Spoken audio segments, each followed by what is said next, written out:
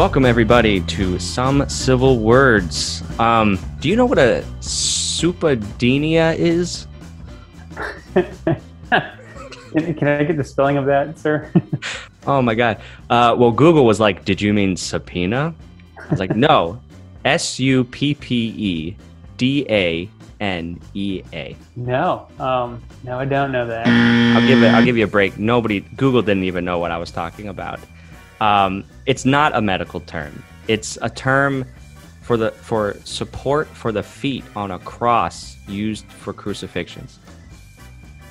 Now we'll get to that in a letter, and you'll go, that doesn't make a lick of sense.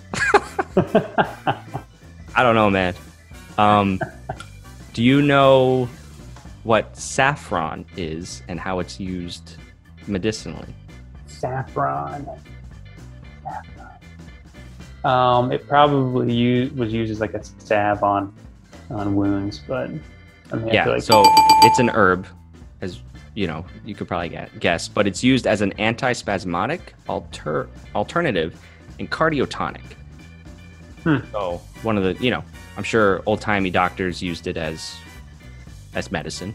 Sure. It's used. I mean, it could be used to treat anemia, cardiovascular disease, delayed menses, and obstetrical problems and muscle spasms. sounds like. So I don't know if you understand what menses is. Not a clue. Probably it rings more of a bell if you call it menses or a woman's period, menstrual cycle. And then obstetrical, of course, would be in regards to the uterus and ovaries. And it sounds like it was kind of like a PMS tonic. Yeah. There you go. Man, learning so much. So one more fun thing, a cordial. Now this is really interesting. First of all, what's the first thing that comes to your mind when you think of a cordial? I think of cordial cherries, and then after that, drinks. Exactly, like liqueurs. Right. Well, so here's the history of that. I'll just read it to you. Folks listening, I've just Googled these, so that's my source. Cordial is any invigorating and stimulating preparation that is intended for a medicinal purpose.